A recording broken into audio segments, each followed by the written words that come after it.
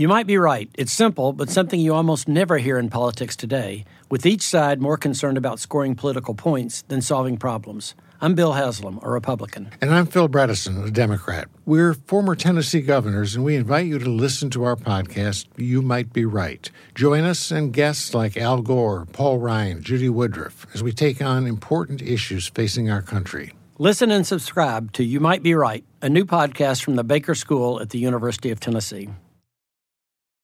Everything's changing so fast these days, and that's a great thing. I mean, back in my day, we were lucky if we could get one video to load on our desktop computer. But now, there's the Xfinity 10G network. That means the fastest internet, with faster speeds rolling out every day, and internet that can power a house full of devices at once with ultra-low lag. So while one person streams a movie from their room, another can play video games in the basement, while another TikToks in the kitchen. It's the next generation 10G network, only from Xfinity. The future starts now. Restrictions apply. Actual speeds vary and not guaranteed.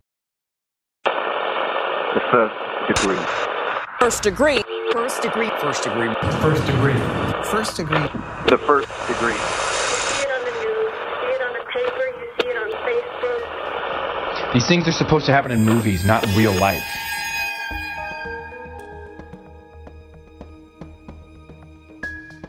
That their clothes were just drenched in blood because they'd been playing all around her body. It was like very, very sad.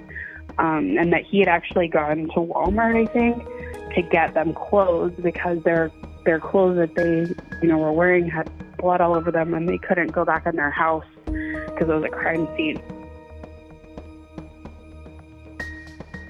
Welcome to The First Degree, the true crime podcast that you might end up on. My name is Jack Vanek. I am sitting extremely far away from Alexis Linkletter and even farther away from Billy Jensen. We are social distance podcasting today. We hope our sound sounds okay. Please forgive us if it doesn't. But Billy, what day is it today? You know what? It's International Manatee Appreciation Day. And I think we can all get behind that. Manatees are my favorite animal. Manatees are so cute. Jack tagged me on a thing on Instagram. Put all your favorite things. Did you see? I put a manatee as my favorite animal. You know what? That's a good one. Those Manatees are my favorite. Beluga whales, I think I like more, but they're both fat little sea mammal. They're little big fat slugs. Yeah, they are. They're perfect. It's also International Waffle Day too, so I am prepping for a massive brunch this weekend, of course, at my parents' house with just my parents and my boyfriend, but a waffle is going to be included. I need my brunch essentials. I need a mimosa because I need to try to feel normal. Right. Hell yeah. Do it. The little things. Things. Well, I hope everybody is staying safe out there, quarantining themselves if they can, and washing their hands and not touching their faces. So that's enough of that. So let's turn down the lights. And turn up your anxiety. Because this could be you.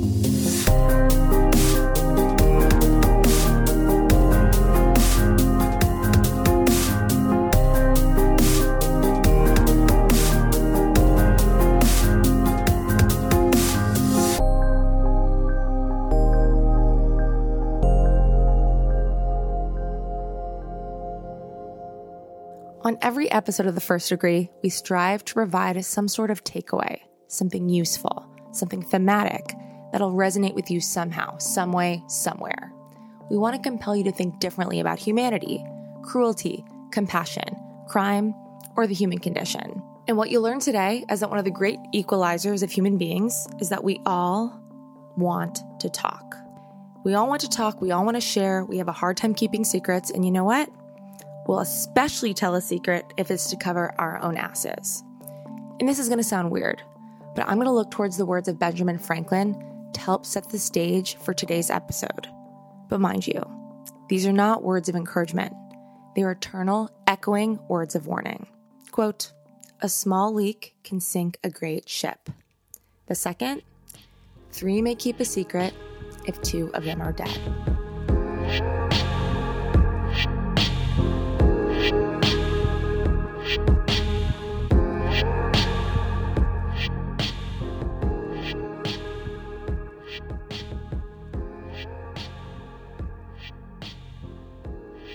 Sarasota sits south of Tampa on Florida's Gulf Coast. It's most well known, at least in my mind, as the winter home of the Ringling Brothers Circus. Today it has the Ringling Brothers Museum of Art. But people go down to Sarasota mostly for the miles of beaches of fine sand. So today's case takes us back to November 7th of 1997. Elton John's Candle in the Wind was topping the charts, and Princess Di actually had just passed away a week earlier. And the horror flick, I Know What You Did Last Summer, great movie, was in theaters. And it was on that November 7th morning in Sarasota that 35-year-old Sheila Bellush was helping daughters Daryl and Stevie get out the door for school. You see, there was never a dull moment at the Bellush home because Sheila and her husband Jamie were parents to 6 children, daughters Stevie and Daryl from Sheila's first marriage, and they also had 23-month-old quadruplets. Yes, quadruplets. So the Bellushes were a family that were well known in the community, especially in their church community. And they were religious church-going people. And everyone at their church knew who they were because every Sunday they would walk into the church with their 4 blonde babies in tow, as well as Stevie and Daryl, Sheila's 2 older girl children. And it was at this church where our first degree Emily was introduced to the Bellush family. Sarasota Baptist Church. We all went. I mean, it was one of those Sunday morning, Sunday night, Wednesday night, probably another night during the week. All of us were very involved at church. The Bellushes were very noticeable, I guess, in our church because they had those 4 little babies. Sheila seemed like a really nice mom. Sheila was a very, very beautiful. She had blonde hair. She always definitely looked, she looked put together and just really sweet. She really did always come off as being really sweet. Sheila always seemed like a really nice woman. Jamie, Quad's dad, he seemed like a really nice man. Sheila's oldest daughter, Stevie, we were in youth group together. Stevie was very friendly and personable and popular, and everybody liked her. They seemed like just a super nice family. So like we said earlier, November 7th was a normal day. Sheila's oldest daughters went off to school. Her husband, Jamie, went off to work at his job as a pharmaceutical salesman. And Sheila stayed home to tend and wrangle her 4 23-month-old babies. At the end of the day, Sheila's 13-year-old daughter, Stevie, was headed home, and she was excited to gush to her mom about a boy from school that she had a crush on. I can remember myself in those days. And Stevie had actually called home to see if her mom could pick her up, but there was no answer. But that wasn't really a big deal. She just decided to take the bus. And while having to take the bus wasn't a big deal, what was unusual is that when Stevie approached her home, her front door was unlocked. That was something she was not used to seeing. She walked into the house and called for her mom, but there was no answer. But what she could hear was her baby brothers and sisters crying. So slowly, she walked through the house looking for signs of her mom anywhere. She moved into the kitchen and then into the laundry room, which is where she made a terrifying discovery.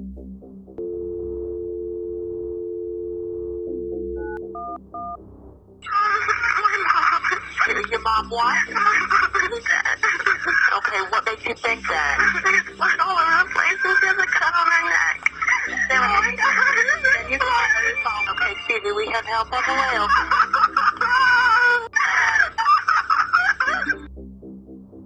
When responders arrived at the Bellush home, they found Sheila lying on the ground. She had a bullet wound on her face and a massive knife wound to her throat. And the kitchen was in total disarray. Based on the blood smear patterns in the room, they could tell a violent struggle had ensued. They theorized that Sheila was attacked in the laundry room. And of course, there were 4 people at the crime scene when police got there. Sheila and Jamie's 4 23-month-old babies, and they were covered in their mother's blood. Thankfully, none of them had been hurt, but they had been alone with their murdered mother for more than 6 hours. And this is huge news for a place like Sarasota. especially because Jamie and Sheila became these local celebrities after the birth of their quadruplets. News about this horrific murder spread quickly. Through the news, through the community, and ultimately to Sheila's church community. And for context, this was a very tight-knit church community. In fact, Emily, our first degree, had been staying with another family while her mom was doing a job in another state. So she'd been staying with another church family, the same church that she belonged to with Sheila and her family. So they were all like one big family. So it started off as just a normal day. We went to school, came home, and then at a certain point after in the afternoon after we got home from school, either the mom or the dad of the family that I was staying at said that Sheila Bellush had been murdered. The dad of the family was a deacon. He was either a deacon or an elder at the church, and that he had to go to their house. The pastor of our church had called him to go to their house to, be there for the family and do whatever they needed to do to help out. So he went, and he was gone for several hours, I remember.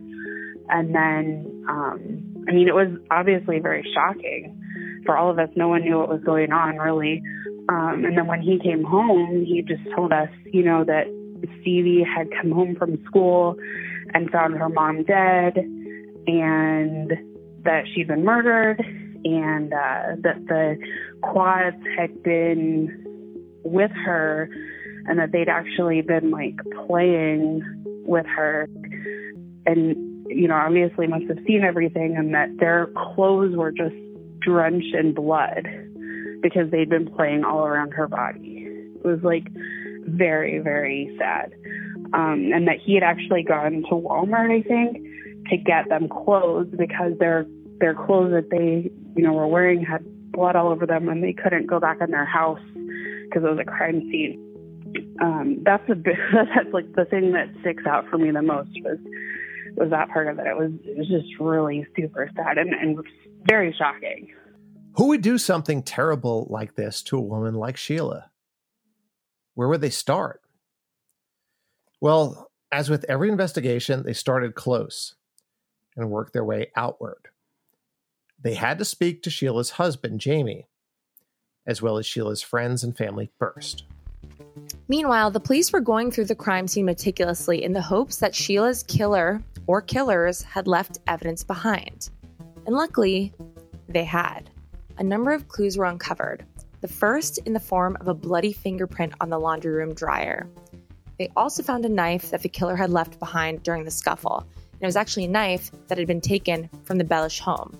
So we know at least the knife was not the intended weapon. Then there was also a bullet shell casing from a .45 caliber automatic pistol. A casing that matched the bullet wound in Sheila's face. And of course, her husband Jamie would have to be looked at for the murder of his wife because it's always the husband, right? So by Jamie's account, Jamie and Sheila were blissfully happy. Their quadruplets had been conceived using IVF technology, and the couple were just so overjoyed to add to their family. Members of Sheila's family also corroborated what Jamie was saying. The couple was happy, and they exhibited no real red flags within their relationship. Jamie had also been working during the time of Sheila's murder, and he had an airtight alibi. The police then shifted focus to Sheila's teenage daughters, Stevie and Daryl. And what Stevie had to say would shock them.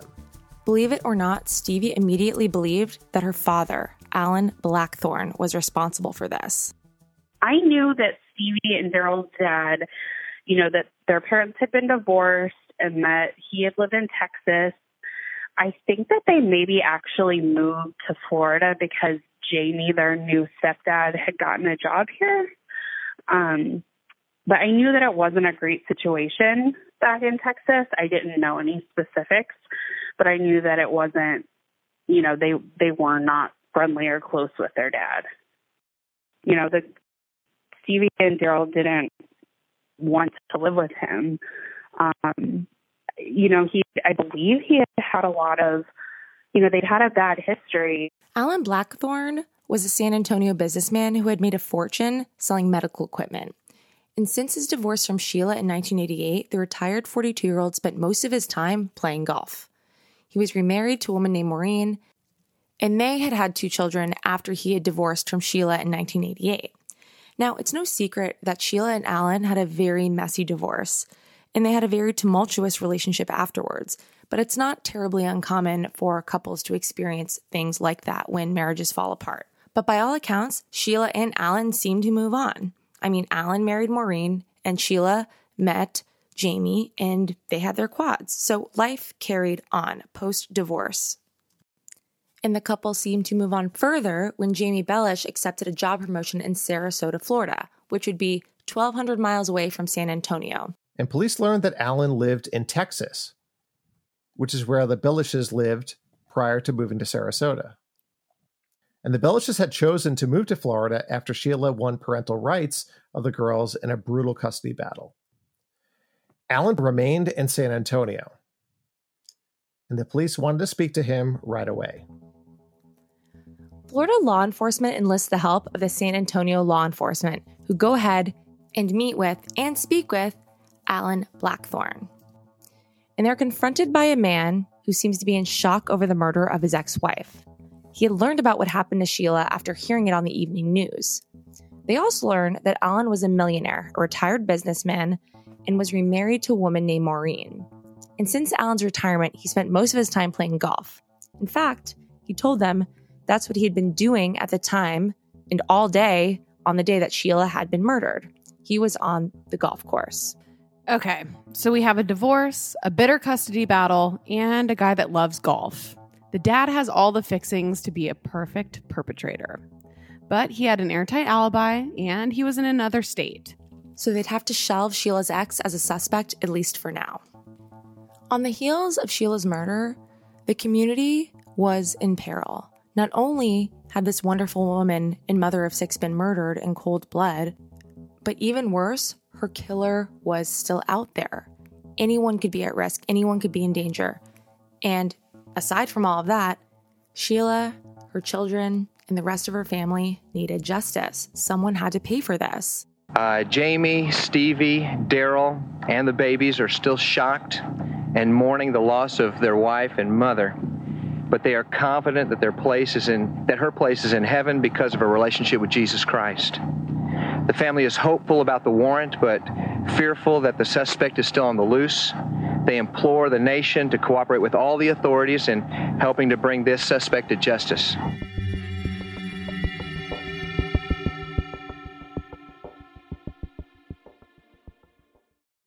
I took French in high school, and I was so excited that we were going to France for Jack's wedding so I could practice my French. And it was only when I got there I realized just how rusty I'd gotten. And I wanted to communicate in French with the locals there so badly. If you can relate to this experience, then Rosetta Stone is right for you.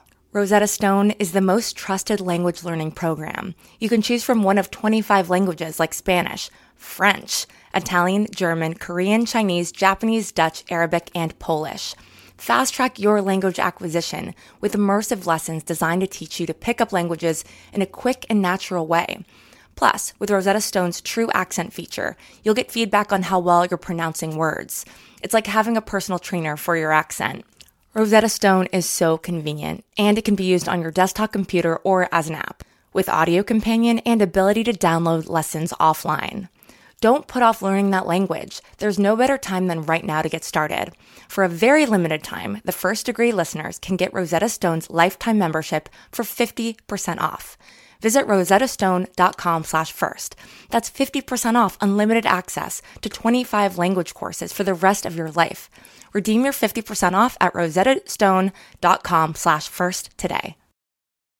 So if you're a super busy person and you don't have time to go to the gym, or maybe you just don't even want to go to the gym and work out in front of a bunch of different people, you need to check out the Alo Moves app. I'm obsessed with this app. So it makes it easy to keep your wellness routine on track because they have everything in one place. There's yoga, there's Pilates, fitness classes, mindfulness, self-care tips, healthy recipes, and so much more. So either you're a beginner or you're an advanced person, Alo Moves has the flow or class that will fit your schedule. Their classes range from 5 minutes to an hour depending depending on what you're feeling that day. So even if you only have 5 minutes, you can just get some movement in. I used Alo Moves all during the pandemic. It was amazing. Like, I was on my yoga journey and I was obsessed with it. So you can find stress relief with meditations, affirmations, face yoga, gua sha, dry brushing, and journaling for those quiet moments, even if you don't really want to get a workout on. And when it comes to sleep, it's just important as fitness and nutrition, and they've got you covered with Alo Moves. So unlock your personal wellness routine with Alo Moves. Go to alomoves.com and use code FIRST for an exclusive 30-day free trial and enjoy 20% off an annual membership. That's alomoves.com, code FIRST, ALOMOVES.com, code FIRST. Okay, so listen, we are busy ladies over here on The First Degree, and when I have a moment of free time, I don't want to spend it grocery shopping. I want to spend it rotting on the couch and watching reality TV, and that is why I love Thrive Market. So Thrive Market is a go-to for all of my grocery and household essentials, and the convenience of getting everything online, then quickly shipped to my doorstep is such a huge time saver. So Thrive Market carries brands with the highest quality ingredients and sourcing methods. They actually restrict hundreds of ingredients across their food and cleaning categories. So you can go on their website and use their filters to suit any of your lifestyle needs. If you're allergic to a certain ingredient, if you just don't want to have it in your life, that's why Thrive Market is so awesome. So whether you're looking for organic snacks for your kids or low sugar alternatives or gluten-free pantry essentials, you can curate your own shopping experience with just a few clicks. I love this so much because I don't want to read every ingredient when I go to the grocery store. It's so easy to do it online, honestly, when I'm rotting on the couch. So join in on the savings with Thrive Market today and get 30% off your first order, plus a free $60 gift. Go to thrivemarket.com/first for 30% off your first order, plus a free $60 gift. That's THRIVE market.com/first. thrivemarket.com/first.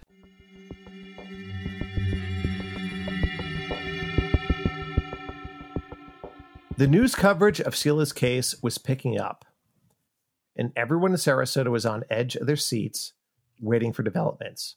And one of those watching was a gas station clerk from a nearby Chevron who was starting to piece some things together as she was watching a news segment about Sheila's murder. So he stood in front of me for approximately 10 minutes looking at this map. So I had a good chance to see everything about him. This woman may have looked into the eyes of a killer. She works at the Chevron gas station on Bee Ridge Road in Sarasota. Last Friday, the day Sheila Bellush was murdered, she gave a customer directions to Mark Ridge Road, where the Bellush family lives. When I read this in the paper on Saturday morning, I realized that the time frame was absolutely perfect. So I thought, as a citizen, I should call and say what happened. He was a very handsome, Hispanic-looking man with beautiful hair. I noticed things like that, the kind women would love to have. Very clean-shaved, exceptionally handsome, very penetrating eyes. The Chevron employee says the man showed no signs of being nervous. He was calm as you are. He was very polite. He did not, carry on a conversation with me. He just stood there. And that, I just thought this is very unusual for a young person. So this first tip from this gas station attendant was great, and police were thrilled when they received another viable lead. It turns out that on the day of Sheila's murder, someone in the Bellush's neighborhood spotted a suspicious man wearing camouflage, print clothing, and combat boots who seemed to be prowling around. He was driving a white Mitsubishi Eclipse. His behavior was so odd that this neighbor who spotted him felt compelled to take down this license plate, which was WBR-62G. Could this be the person responsible for Sheila's murder? Police didn't know, but now at least they had a license plate they could track down. So with the assistance from the Texas Rangers, law enforcement traced the license plate back to a man named Jose Joey Del Toro. He was a 21-year-old San Antonio resident. A background check on him revealed only a benign criminal history, just one single arrest for shoplifting. The police run his name by Jamie Bellush, and he's completely stumped. He has no idea who this guy could be. Texas law enforcement tracks down an address for Joey's girlfriend, who is in Austin, Texas, and there they discover a white Mitsubishi Eclipse with the license plate that they were looking for. This was undoubtedly the car that was spotted in Sheila and Jamie's neighborhood. Yeah, so police enter Joey's car. And once they get in there, they see what's inside, and a number of their questions will be answered. Inside, they found the camo clothing that matched the attire that Sheila's neighbor had seen that suspicious man that was wearing in the neighborhood. And they also found handwritten directions in the car, the same directions that the witness from the gas station had given the man. And they also found a .45 caliber handgun.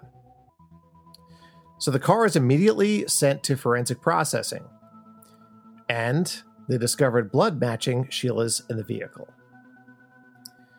This was the concrete evidence they were looking for. But now, they had to find Joey Del Toro. So the police obtained a photo of Joey and blasted it to the media as a massive manhunt went underway. And the primary search areas included Florida, Texas, and northern Mexico, as law enforcement officials working the case were questioning Del Toro's friends, family members, in an attempt to track him down. While police worked to hunt down Del Toro, they were simultaneously working to find a connection between Joey Del Toro and the Bellush family. Because remember, Jamie Bellush had no idea who this man was or how he could be connected to his wife. The Sarasota County Sheriff's Office hinted a person other than the killer may know something about this crime. I think you have to read between the lines there. Why would this individual that has no ties or links in Sarasota, why would he have driven from Texas to Sarasota, committed this crime that we know he did, and then drove back to Texas? Again, there has to be some other information out there. Somebody has. And, of course, that's the information we want. Lieutenant, reading between the lines, what we read is somebody paid him to do this. Can't say that. You can say that. I can't say that. So the prevailing theory after the identification of Joey was probably that he was hired by someone. Because after all, why would a 21-year-old from San Antonio drive all the way to Sarasota, Florida to murder a 35-year-old housewife who he had no idea who she was? It had to be for money. And while Sheila's ex-husband, Alan Blackburn, had an airtight alibi, he was in another state when the murder occurred, Sheila's loved ones were convinced that he was behind this. So despite their best efforts, the police were unable to identify any clear connection between Joey Del Toro and Sheila's ex, Alan Blackburn. But they did catch a break while questioning one of Joey Del Toro's cousins. He was a 27-year-old named Sammy Gonzalez. And he was employed as a golf caddy. He told the police the day after Sheila's murder, he drove his cousin to a bus station near the Mexican border town of Laredo, Texas. Shit. Mexico. Joey Del Toro was on the run and likely already in Mexico, which would make it all the more difficult to track him down. As the authorities continue to trace the movements of Jose Luis Del Toro Jr., they're now convinced he's in the Mexican border town of Negra Piedras. But he didn't go straight there. Police say after he killed 35-year-old Sheila Bellush, he drove from Sarasota to Austin, where he left his car and evidence of the crime. Yes, Mr. Del Toro's vehicle was found here in Austin. The DPS crime lab went through the vehicle, processed it for evidence. The evidence is now here at the DPS headquarters. A more complete picture of Del Toro is beginning to emerge. He last lived in this apartment complex with friends. Neighbors are nervous talking about it. He hasn't lived here in over a year. If he ever lived here at all, we have no record of it. He once worked here at this San Antonio pharmacy. People who knew him can't believe the stories they're hearing about him. Very shocked. We didn't, suspect anything, of course, even remotely like this ever happening with any of our employees. It was very shocking. Meantime, in Sarasota, attention is still on Sheila Bellush's family. Her 23-month-old quads and 2 teenage daughters and husband, they've been in care of their church members. Well, the little ones, they cry for their mama. They'll just cry out the words, mama, mama. And when I've been with them, I'll be holding the little one, and they'll look at me and just kind of try to communicate, something about their mom. Who knows what they're saying, but it was obvious that they miss their mom. In that church community that Sheila was so enmeshed in, did rally around the Bellushes. Jamie Bellush is now a single dad of 4 quadruplets. 4 quadruplet 23-month-olds. And there's also Sheila's 2 teenage daughters to consider. I remember Jamie was there at church. I remember just, it being very kind of somber and, just very sad for all these kids that had lost their mom, who was, seemed to be a really great mom, really nice woman. I remember just a lot of sadness for them and a lot of the church wanting to help them. The community kind of trying to rally around them and do whatever anyone could do to, to help out. And while countless people were mourning Sheila Bellush, the authorities had countless individuals trying to hunt down the man they believed to be her killer. Luckily, once U.S. authorities knew Joey Del Toro was in Mexico, it only took 2 weeks to track him down. But while locating him in Monterrey, Mexico happened quickly, getting him back to the United States would be another matter entirely. So in the late 90s, the United States already had an extradition treaty with Mexico, where Mexico was generally cooperative when it came to extraditing fugitives hiding in Mexico. However, the Mexican government could and would refuse to extradite persons for crimes punishable by the death penalty because they didn't believe in the death penalty. So when it comes to Sheila's murder, it occurred in Florida. In Florida, as we know, if you're a true crime fan, they're very pro-death penalty in the state of Florida, especially in the 1990s, as it kind of still is today. So when Mexico expressed apprehensiveness to send Joey Del Toro back to the United States to face the death penalty, the prosecution agreed to waive that and take that off the table. But even after they agreed to do so, Mexico still stalled with the extradition proceedings for whatever reason. And these proceedings dragged on for more than a year, and all at the emotional expense of Sheila's family. The protest here didn't last long, but it lasted long enough to send a message, a very strong message to the Mexican embassy. Just one man with one message. Send the person accused of killing his wife back to the U.S., back to Florida to face justice. Sheila Bellush was murdered 7 months ago in her Sarasota home. Bellush, a mother of 6, mother of quadruplets.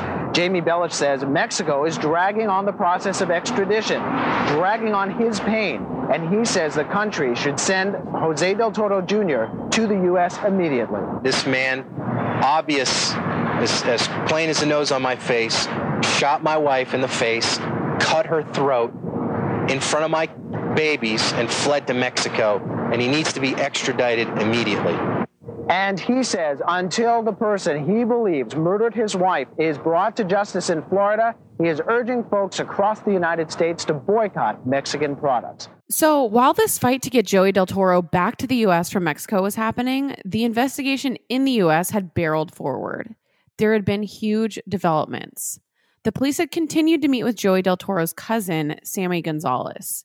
And slowly but surely, he starts to reveal the truth about what he knew.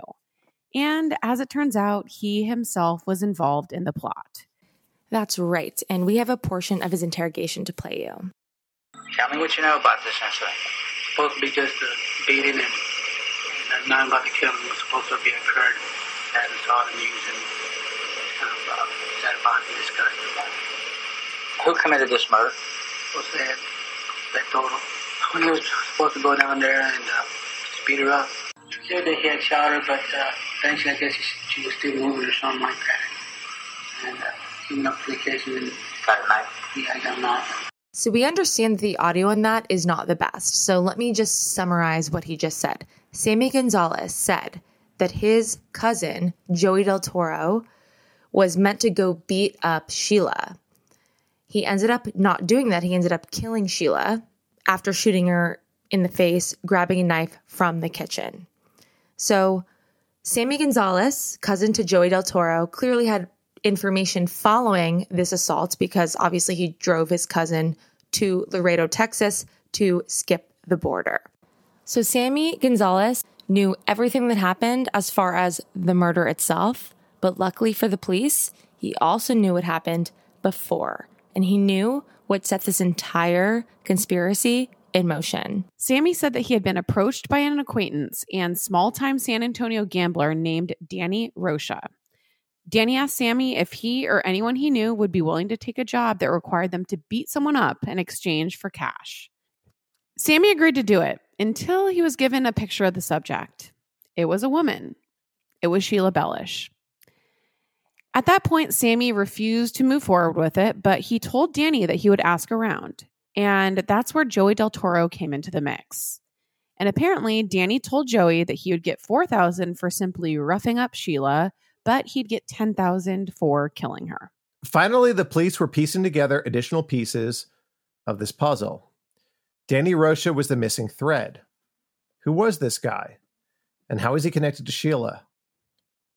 And why would he want her dead? Throughout the entire duration of this investigation, the police remained in constant contact with Jamie Bellush and Sheila's daughters, Stevie and Daryl. So once they learned of Danny Rocha's name, they wanted to speak with Sheila's family.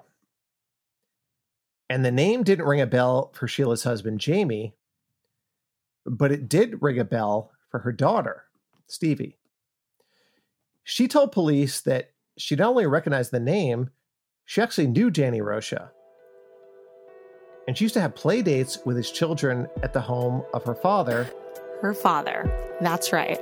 Alan Blackthorne.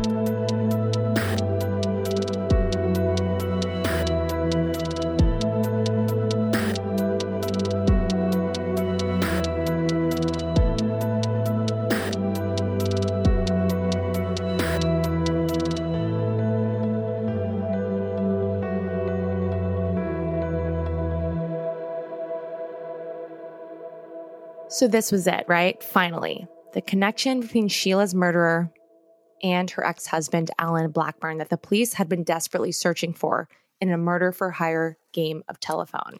They theorized that Alan Blackthorne had recruited his golf buddy, Danny Rocha, who had recruited golf caddy Sammy Gonzalez, who had recruited his cousin, Joey Del Toro. And Joey Del Toro killed Sheila. They had discovered the connection between Sheila's ex, Alan, and the man who pulled the trigger. Case closed, right? Well, unfortunately, it wouldn't be that easy. And if you think what you've heard so far is bizarre, just hold on tight for part 2 of this 2-part episode.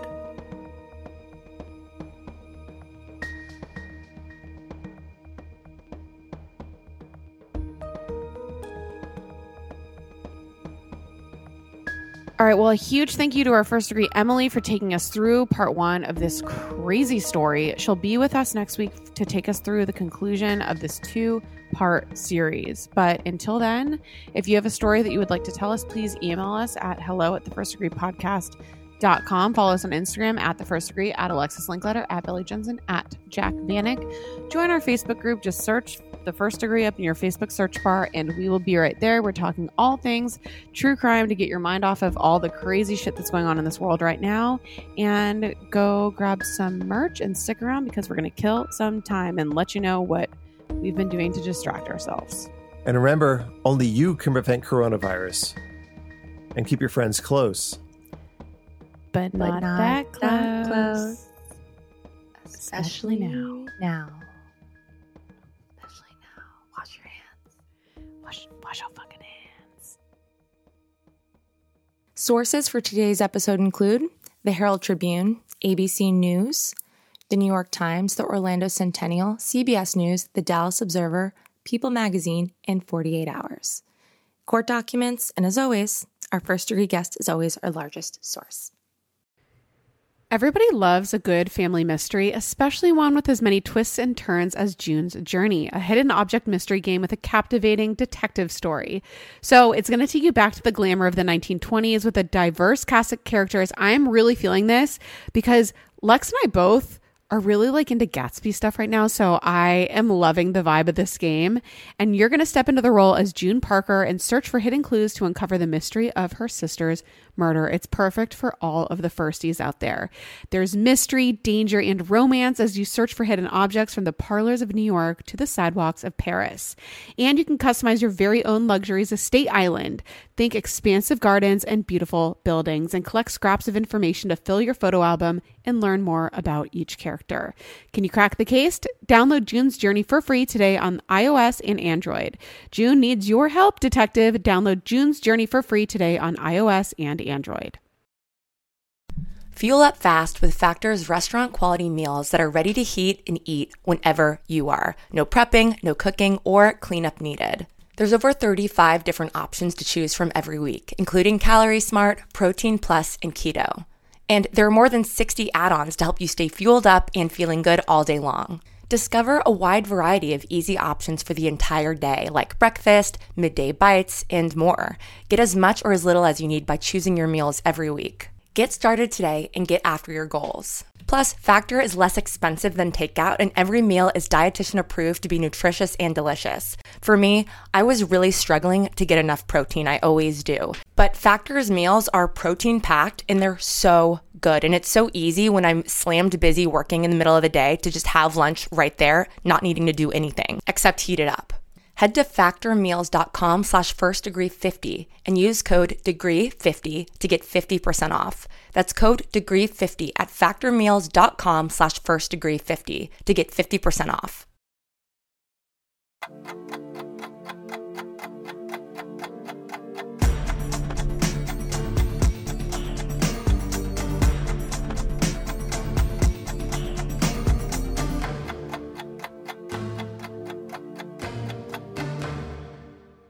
All right. Well, welcome to a very special social distancing episode of Killing Time. Alexis and I are an hour and a half apart. We are like 6 hours away from Billy right now. So hopefully we can be okay. And I'm probably like 30 minutes away from Jared. I know. You guys should go hang out 10 feet apart. Believe me, I thought about hanging out with him maybe 6 feet apart. We can go hiking.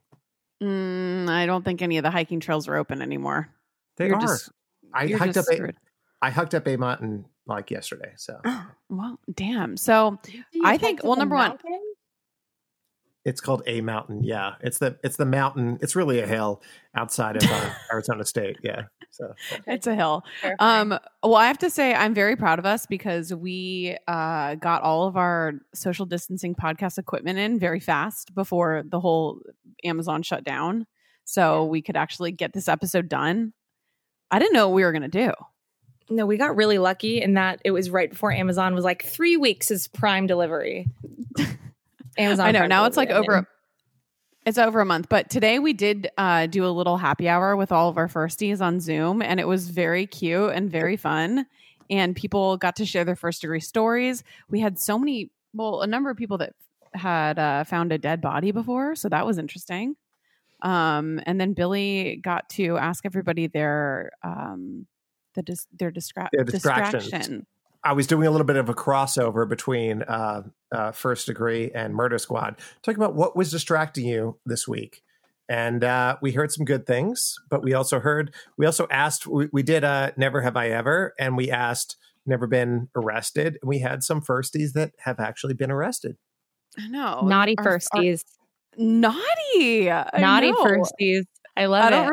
I don't remember. Like looking in a mirror. I know. I'm like, I see you in me.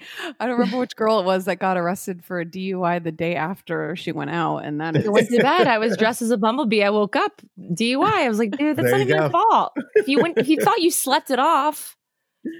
I know. Dude, that's where it gets tricky. I don't know. You have to wait like 2 days. Well, what have you guys been doing to distract yourselves during the pandemic?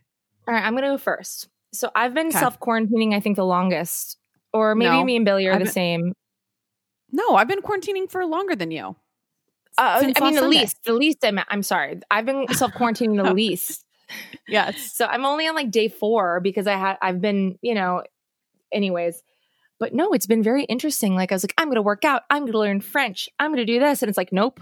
Wake up, watch the news, lie around, make a breakfast Hot Pocket. Then I do some work for a few hours. I make a lunch Hot Pocket. Then for dinner, I'm like, you've eaten shitty today. I have a Lean Pocket. And the entire day I'm drinking. I love the fact that you went, I've been eating shitty today with the Hot Pockets. I'm going to eat a Lean Pocket. Pocket. With a Lean Pocket. That's so fucking amazing. That's right. Why did you discover Hot Pockets? Like, what is the new love? When I was they are so fucking good. Delicious. And if you cook them in the oven, I only had experience with them in the microwave. The oven's a whole nother game. It's like an inside out pizza. And I'm just like, how a broccoli cheddar? I'm like, it's cheddar cheese soup in a bread bowl. I'm like, this is just everything I've wanted out of my food groups.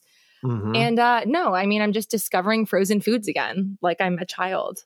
Honestly, Hot Pockets are very underrated for how delicious they are. I used to eat them every day when I was on Warped Tour. And the broccoli cheddar, it's like there is nothing better. No. It's besides the mozzarella meatball. And then there's also the garlic Parmesan chicken. And then you're like, well, they make breakfast one. They make a ham and cheese and you crack an egg on it. And then suddenly you're in the dark place where I've been, where I'm like, I should probably go outside today. And I'm like, I have more Hot Pockets left. I don't have to. I definitely don't need to go to the store to buy more Hot Pockets. So I think I'm okay. No, but it's one of those things where I bought them because there was like nothing else. And I think 7-Eleven had some frozen food and everywhere else was out. And I'm like, I should take what I can get in case I never see a frozen item again. Yeah, so I that's bought true. like boxes of Hot Pockets and it changed my life. Literally, I was at the Rite Aid at Gower Gulch, and this is what they had as far as frozen foods. They had a pizza that had been opened and like the pizza was like slid halfway out, which was too sketchy for me. And then they had no shit. Then they had Friday's mozzarella sticks, just one. So it's like the two things in there and one. And I was just like, that's really sketch, but I'm going to get the mozzarella sticks. And I did. You know what? Beggars can't be choosers. However, I did go to Trader Joe's this morning. I've been terrified to go to the grocery store. Like, I have never been more paranoid about anything in my entire life. Jack doesn't like people touching her anyway. In general. As it is. Yeah. Well, and she doesn't like to be around people. No, and my mom, my parents are big germaphobes. So now I have like adapted all of their tendencies. So anyways, I was freaked out, but I went to Trader Joe's because we're running low on groceries and fully stocked shelves. No line. I was shocked. I got everything. I got 5 packs of gyoza. I got a full thing for a cheese plate. I'm going to be living for one day. I know. Maybe I I'll was go to shocked. Trader Joe's today. Maybe they've restocked. They do restock in the morning. They restock every morning. Every morning they're restocking. This is not it's not an issue, at least yet. It's not going to be an issue as far as like the food restocking for probably at least a month in terms of like stuff. You might not be able to get your favorite brands, but you're going to be able to get whatever you want. It might not be able to be your favorite brands, but you can just fucking go and get your shit. I can't wait for my cheese plate, but I'm trying to ration my stuff. Right. So my distraction for the pandemic thus far is Love Island, Australia, season 2. I've been watching too.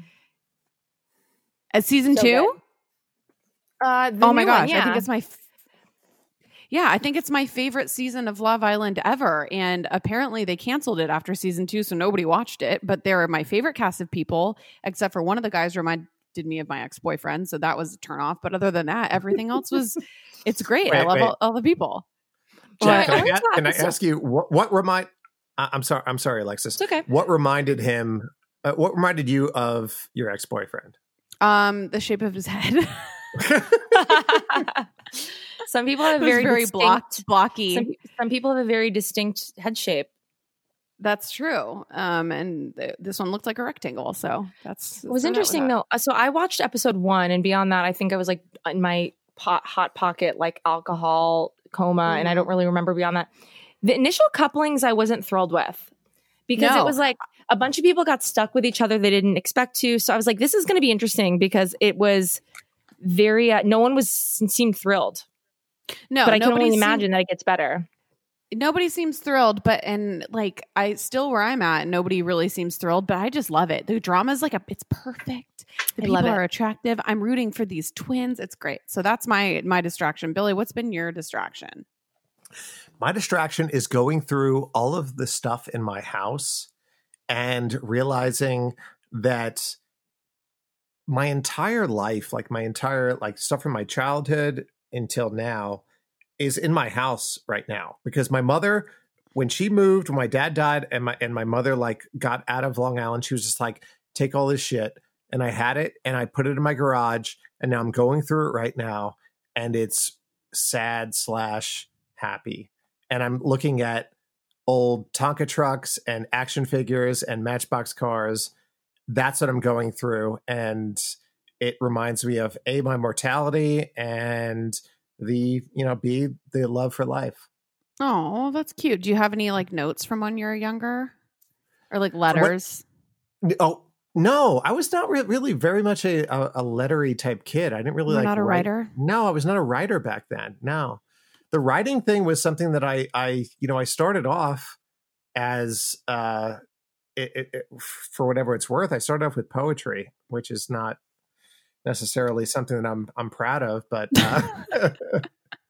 Wait, what kind of poems? Were you doing rhyming poems, haikus, I was doing everything. consciousness? I was doing rhyming poems. I'm a very good rhymer. I was doing rhyming poems. I was doing the first poem I ever was in 9th grade. It was called The Backup Quarterback, which is a fucking killer poem. And it was published in the high school like literary journal. And then from The Backup Quarterback, I went to like really being goth in 10th grade. And then it was like 5 like very gothy type things. Okay, so my question is, when is an appropriate time to start drinking while everybody is self-quarantining themselves? Because I find myself trying to drink earlier and earlier in the day, and I don't know what a good time is other than when Alexis and I are on the house party app with all of our friends drinking at like 3 p.m. So that's the best time to start. 3 p.m.? Best time to start. Just when we're on the house party app, because then we all peer pressure each other. Right. No, I know I wouldn't have started. I probably would have waited another hour, but we had the happy hour for the First Degree at 3. Yeah. But, I'm trying to wait until I think 3 is a good cutoff. You work out, you work, and that's what we have to do. We have to like have a regimen. You work out at, you wake up at 8 or 9. Whose regiment is this? It's my fucking workout, my regiment. Okay. I bought a Men's Health magazine, and I'm doing the Camille Najani workout, and it seems to be going good for me. A magazine delivered during this time? Who's that's Camille what Najani? Is that essential? I believe it is, yeah. And I'm a big believer in magazines still. Print for the win. All right. So Billy's working out. He's eating well. He's working, and then he's drinking at 3. That sounds like, I mean, it's better than me. I don't know. Mine just gets earlier and earlier. Better than me. Hot Pockets and Jameson over here. Hot Pockets and Jameson. You don't need anything more. Well, I think we killed enough time. So, you bet I do. Time of death, 11 minutes and 4 seconds. Beep. Is America's primary system working? Is the Electoral College still the best process for electing a president? Could a third-party candidate ever be successful?